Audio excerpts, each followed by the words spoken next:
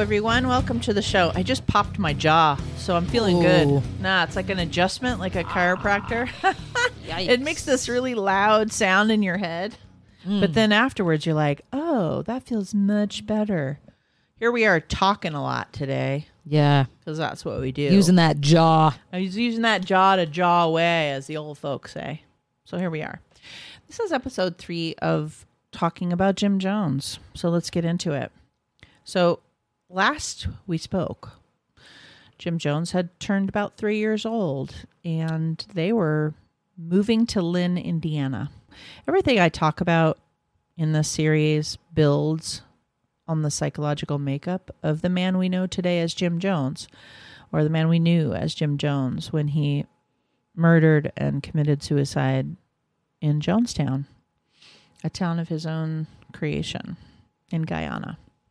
So you all know that Jim Jones and a lot of the story that he had there, but we are going way, way back to what his parents were like in the first couple of episodes, and now he is on the scene, and he is 3 years old. So the family has come into the picture. Jim Sr.'s family has finally come into the picture to assist Jim Sr. and Lynetta in the way they were living, because they were about to lose their farm and they had just had a baby. Mm-hmm.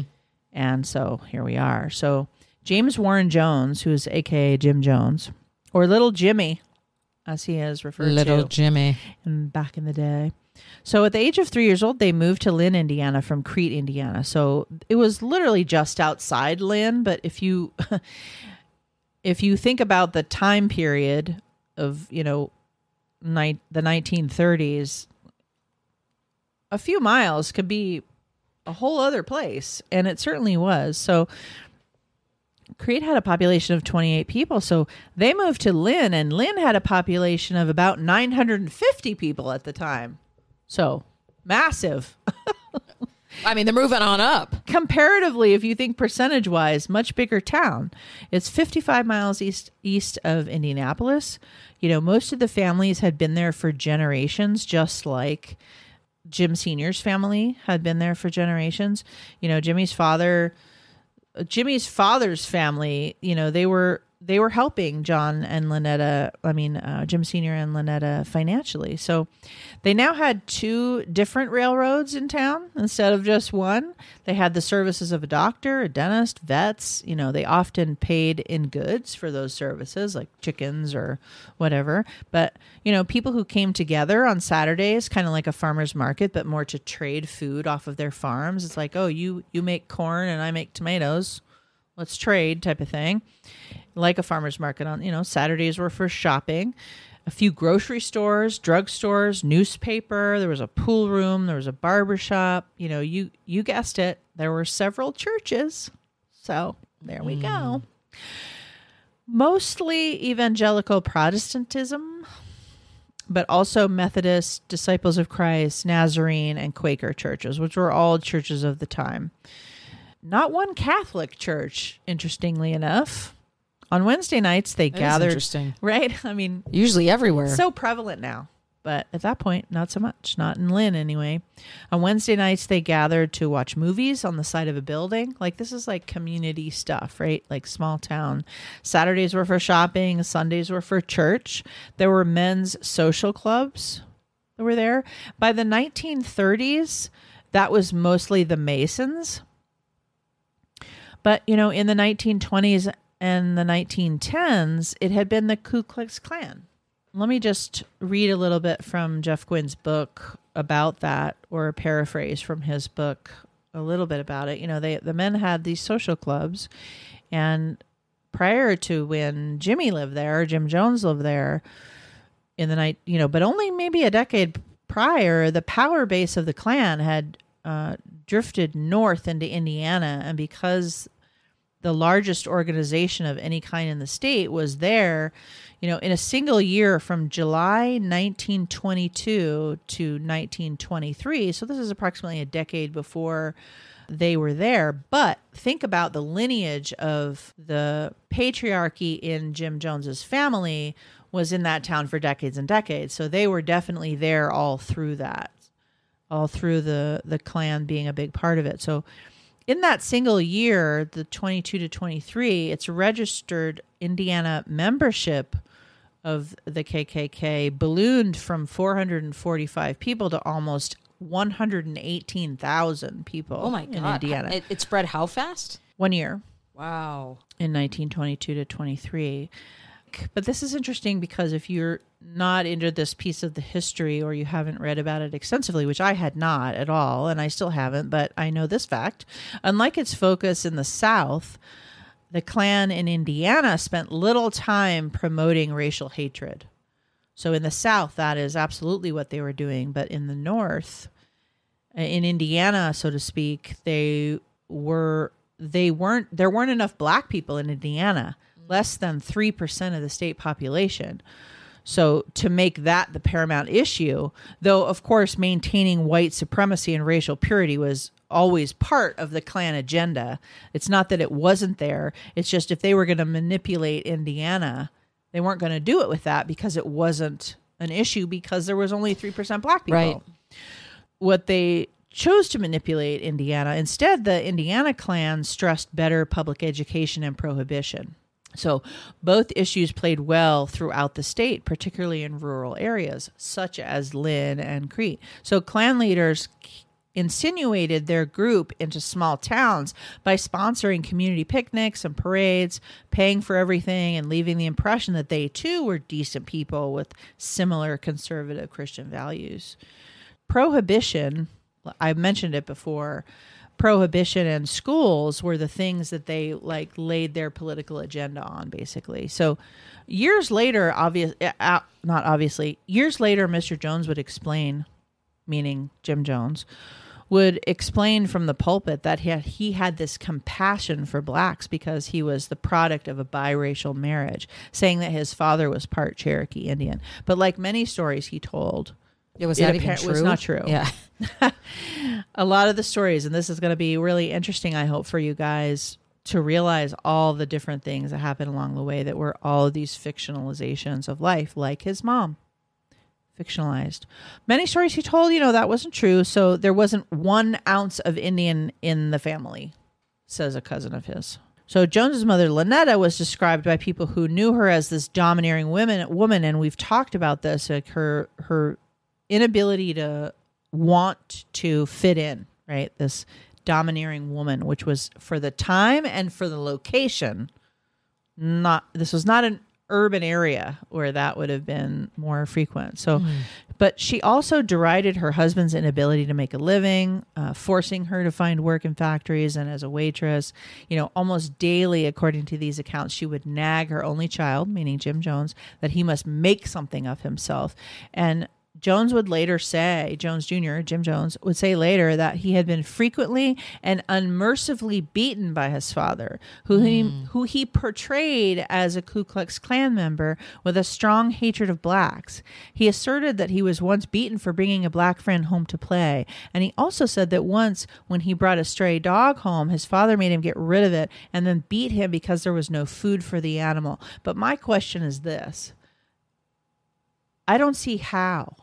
I have explained at length his dad's conditions, his illness, his so true. physicality, all of this. So this is what he's claiming. This is what he would preach on. Yeah. Because as we will find out much later, Probably somebody else's story.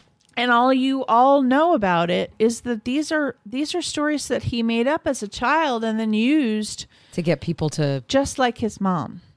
either feel sorry for him or to get people, to sort of Social politics Yes. is what is. So what I'm trying to draw right now, and this will play out later, is that this Ku Klux Klan, the agenda that I just mapped out, is in many ways similar to the agenda that Jim Jones eventually maps out, only he does it under racial equality and social justice and socialism. And that is how he built his community. Mm-hmm. That is what Jim Jones did, is he built a community based on a society at the time that wanted to be unsegregated, that wanted the races to get along, that was promoting socialism and interracial relationships and all that. But Jim Jones is literally taking what happened before he was even born, but the community that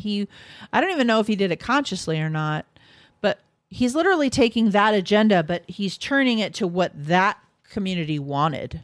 Sure. As a manipulation. Yeah.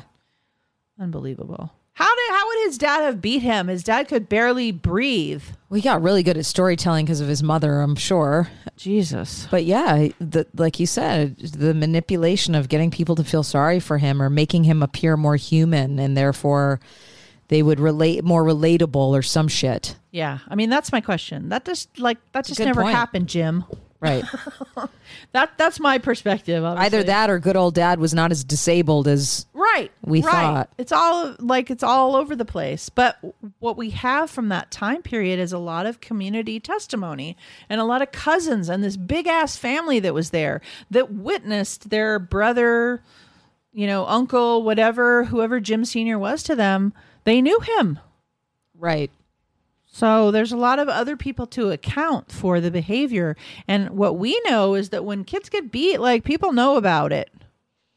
Yes. Families know about it. And it sounds like there was usually what we see too, and I'll see this in family court, is this type of behavior doesn't come out of nowhere. And there's no report of the father ever beating the mother, even when he was able-bodied. Mm-hmm. So all of a sudden he becomes like a child beater. It just doesn't add up. It doesn't quite track at this point. It doesn't. And we'll see if at some point in the story it goes maybe that's how it happened.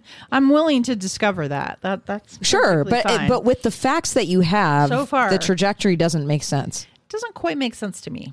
Talking about prohibition in America and all of this cultural stuff and the way the world was at the time, I think is really important. And that's why we're going into it, because I think to be culturally competent in this world, and we're all striving to do that in my profession, we are not always good at it. We are not always perfect at it, and we fail quite a bit in being culturally competent. And I see other therapists and psychologists and different people in my community failing pretty poorly, pretty bad at it. And I also know that I'm not perfect at it, but not even close. I fail all the time. You just have to be willing to fail and to step in shit and to say the wrong thing. But we're striving towards it. And so one of the reasons why I bring all of these cultural components to this story, and I don't want to rush over it or make it too gloss over a lot of this, is because I don't think a lot of us, and I certainly am one of these people, is that I didn't necessarily know what was the 1930s like. I'm not a historian, so I kind of need to know the culture that was happening and the way he grew up to understand what made the man and how Jim Jones could get to a place of mass murdering almost 1,000 people.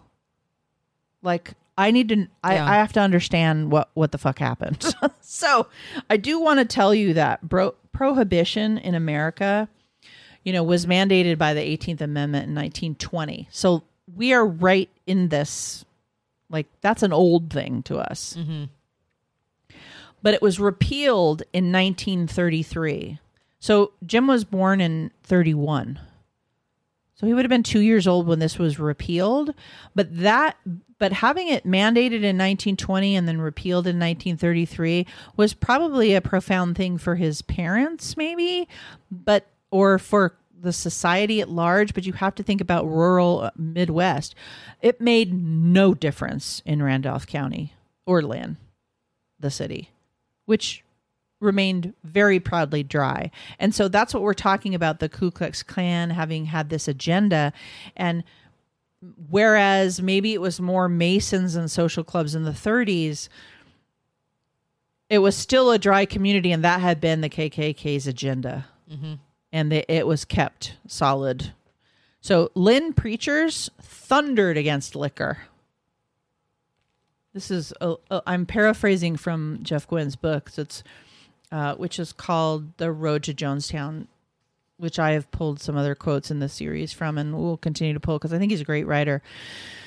In such a small, insular place, it was impossible to sneak a drink without anyone else finding out. Like, there were so many churches and so many people. There's only 900 people, and everybody was watching everybody else's kids. Like, so even getting that liquor, if you needed a drink or wanted to get a drink, like even getting that liquor would have involved like taking a bus across straight lines into Ohio. They didn't even sell it. So there was a few bootleggers in the area, you know, that knew how to get it and could ply their wares and all of that. There was a town pool hall, but that was considered sinful because like betting on card games and all of that was happening there, but they weren't serving alcohol. They were gambling. You could gamble, but not gamble, but not drink. Yeah, which is so that kind of opposite to our was thing. Just so weird. I know. So it's just so much. It's so different than what we grew up in. So that's kind of why it's important to just know the context. Sure. You know, to this day, locals apologize for liquor stores in nearby towns. Like, it's still to this day, from what I understand, they felt tainted even by the proximity to liquor. Like, oh, let me apologize for liquor stores existing at all. Right. So the other thing that we talked about with the KKK having an agenda around school and better school is that Lynn actually, for decades with rural children, you know, received minimal education in one-room schoolhouses. So all the students, all ages, lumped together and often instructed by teachers who had only graduated high school themselves, etc. But then there's this guy who came in, Dr. Lee Driver, to restructure the public school system. And Driver was all over it. And he made these full-fledged town schools, and one was in Lynn. So what happened was transportation was provided for kids to get to school.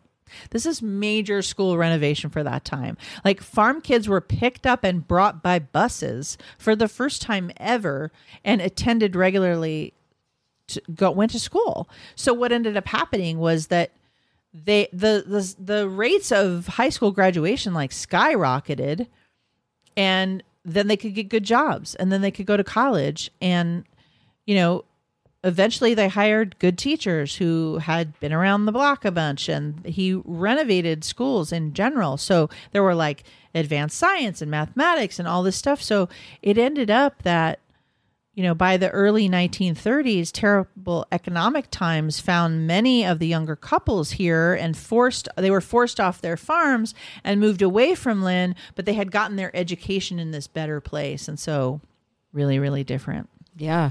All of that to say that all of a sudden there was a better school system, and Jim Jones would have had those opportunities by this point. Unfortunately, Jim, Lynetta, and little Jimmy were expected, you know, to toe the line of the mores of the town. So they were expected to go to church. They were expected to work. They were expected to adhere to the prohibition laws, go to school, etc. So when Lynetta and John and little Jimmy moved into Lynn with family support, they were expected to fit into this culture. You know, these people already knew Jim Sr. as a boy. They liked him. They respected him for his military service. They understand he had issues, obviously, after the war. But, you know, a piece of what was happening was that they found him part-time clerical work because they knew he couldn't work physically anymore. You know, this town came together to give them food, to give them basic furnishings for their house, hand-me-downs, donations, basics. That's what church communities do. We can revile all this stuff. You know, like, we can vilify all these things, but that's what a lot of them did. Small rural towns in that time. Sure. It's a community base. Especially church-based rural towns. There is a lot of giving. Yeah. There's a lot of community. There's a lot of taking care of each other's kids. So, you know, although Lynetta had no interest in making her home a home, the women in the community did it. Like, everything in their home was from the community. So remember from before that Lynetta didn't want to be a mom, didn't want to keep house, had bigger dreams for herself. But this community was coming together to make it so that they could live, right? But she didn't fit in. She talked of wanting the finer things in life, of being a writer, She talked about non-conservative politics, reincarnation. She had a lot of conversations about a lot of things that did not jive with this community. And she rarely spoke to anyone. I think this is where she really fell down, is that her relational skills, as we have discussed, not great. She's not going to be good at that. Not going to be good at people. Just knowing her psychology so far. She rarely spoke to anyone, and she declined all the social invitations. So this is a community based on, we're going to give you stuff and you're going to be part of the community. And that means you got to talk to us and show up at church and show up at shopping and show up at the PTA, if they even had that then. You know, not going to do any of that. And over time, that got her a lot of judgment from the town. They felt she was snobby. They felt she was, you know, putting on airs, all of this stuff. So you can see kind of the dialectic of that, where we're kind of talking about how she's pretty much a narcissist. And also I can feel like she just didn't have the skills at all to fit in with this community. But I also feel this community's pressure to be like them. You got to live in this community. You got to be that farm wife. You got to... And both can be true. Both can be true. And I think both those things are true. Yeah. She's both a narcissist, and I also feel like she was pressured. As a woman in 2022, this is 100 years ago. Right. Like, she didn't have a choice. She didn't have a choice. And if she wanted to get more out of it and live a life where she felt accepted and could get some of her more emotional and psychological needs met, there was a way to do that. But she didn't do that. Yeah. She was extremely sensitive to insult, shockingly. Mm-hmm. She was constantly frustrated when people didn't get her name right or judged her, assuming everything was a deliberate personal insult. But like what I said before, she changed her name a bunch of times. Lynette, Lunetta, all of these little minor changes. Yeah. And when she moved to Lynn, she introduced herself as Lynette, and then they started calling her Lynette, and then she got mad that they didn't know she changed it to Lynetta because, of course, you know, the memo went out, you know, and everyone needs to come correct. She began to imagine arguments where she triumphed, situations where she fulfilled ambitions to be a great social lady, all the while nurturing all of this resentment. Guess who? So she's isolated everyone. She's alienated herself from this community that was there for her taking. Guess who her only audience ended up being? Her son. Yeah. And, you know, this is why movies like Joker did such a good job. Their dynamic was similar, really. For sure. You know, the first lessons that he learned from his mother were that reality is whatever you believe it to be. Whatever you make it. Mm-hmm. And that there was always an enemy out to get you. And if he mirrored her, if he felt what she was feeling, if he had the same thoughts that she was having, then he was the perfect little boy. Otherwise, he was met with resistance, humiliation, neglect, objection, whatever. Absolutely. So, you know, he made himself in her image, essentially. He did. And, you know, like I said, I think in our first episode, you know, she ended up at Jonestown. Yeah. Died in Guyana. So to the death. Yeah. But it's really important that those, you know, and I learned a lot of this from Gwen's book. I learned a lot there was another book that I will make sure to mention next time because it's not sitting with me right now, but I want to make sure to credit. Like I learned a lot from a couple of other books and a lot of articles online. And I've also, not all of it because there's a ton, but I've read some of her writings. There's also a lot of the FBI confiscated recordings of Jim Jones, and all of the recordings from the FBI are on there. Actually, on a website that's from one of my alma maters, SDSU. That's where I went to undergrad, and they have a huge library of Jim Jones stuff. Nice. I wonder where that started. Maybe that's where it started. Anyway, those first lessons, you know, reality is whatever you want it to be. Mm-hmm. And you tell people whatever they want to hear. Yep. Although his mom was not good at that, Jim Jones was. I'll just kind of finish this episode out with, you know, Jim Sr.'s health was really failing at this point. So he like coughed all the time. He was also a chain smoker. Keep in mind at that point in time, we didn't know what chain smoking did. I mean, To us, it's real obvious that if you're taking in smoke in your lungs, maybe if you have a lung disease, maybe don't do that. But that wasn't a thing then. Mm-hmm. He was friendly. He tried to work. The town's kids actually enjoyed him a lot and would come around a lot. This is all from like Community Report. And as I've stated, this community was very up in each other's business, as you might imagine. He was old Jim instead of, military Jim, but even though he's only in his 40s. And Lynette was the lady who wore pants instead of dresses and found it amusing and brandished cussing in public. Eccentric bunch. Honestly, this family was kind of eccentric. And even though all of Jim Sr.'s family went to church and he was a war veteran that the town actually liked, Lynetta, Jim Sr., and little Jimmy did not go to church on Sunday. And, that was not really appreciated. So when Jimmy went off to school in 1936, he goes to first grade. And guess what? If you remember, one of the stipulations was Lynetta now has to get a job. Bummer, right? She likes to say her skills were in demand and that she was very skillful. But, no one wanted to employ her, actually.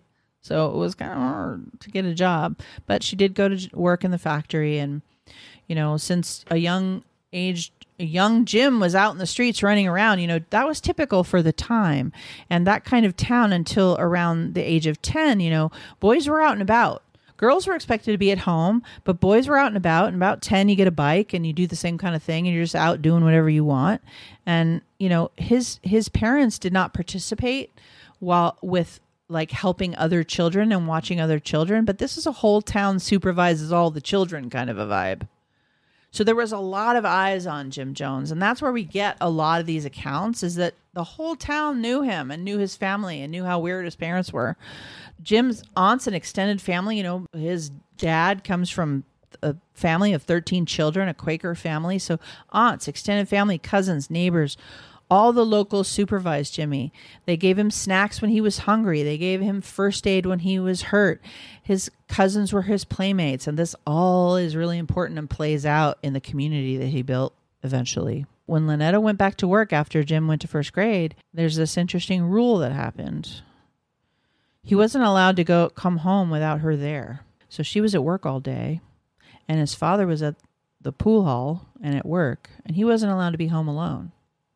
So everyone in the town felt sorry for him and treated him like a victim as a kid, a victim of his father and mother.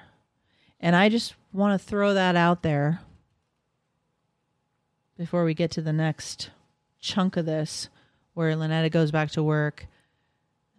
Jimmy is taken care of by this community as this victim of this difficult situation, and how he begins to develop that personality that we knew later as a narcissist and a victim and a social advocate and a preacher and all these things. Like, this is all really, to me, really visceral groundwork for all of that. But here's how we're going to do this. Like, as you guys know, in this new season, our season 5, yay! Wednesdays is true crime, Fridays is horror. So what we're going to do is this has been this real groundwork for who he was prior to, going to school, like setting up all the culture and all his family and who he was as a baby and all these influences. These 3 episodes began that. There will be more episodes in the future on Jim Jones. We're going to spread this out a little bit because we have a lot of other true crime topics we want to get to. And so next week we're going to do a true crime doc. I think we're doing another one after that, and then we'll see where it goes. But the next installment of the Jim Jones story is coming. We're just not going to talk about Jim Jones forever. We want to talk about some other things. Or we could. Yeah. Yeah. So we'll get back to it. All right. But just so you guys know, this lays the groundwork, and we hope you enjoyed it. And hey, let me know via email or social media or what have you if you're enjoying it and you can't wait to look forward to more, or if you got some kind of criticism, you can show that to us too. Anyway, thank you so much for listening. Follow us on Instagram and Twitter and Facebook, and consider joining our Patreon campaign because we have a great community there that likes all the same things you guys do. So this has been an episode of Terror Talk. My name is Shannon. And I'm Kathy. Sleep safe, everyone.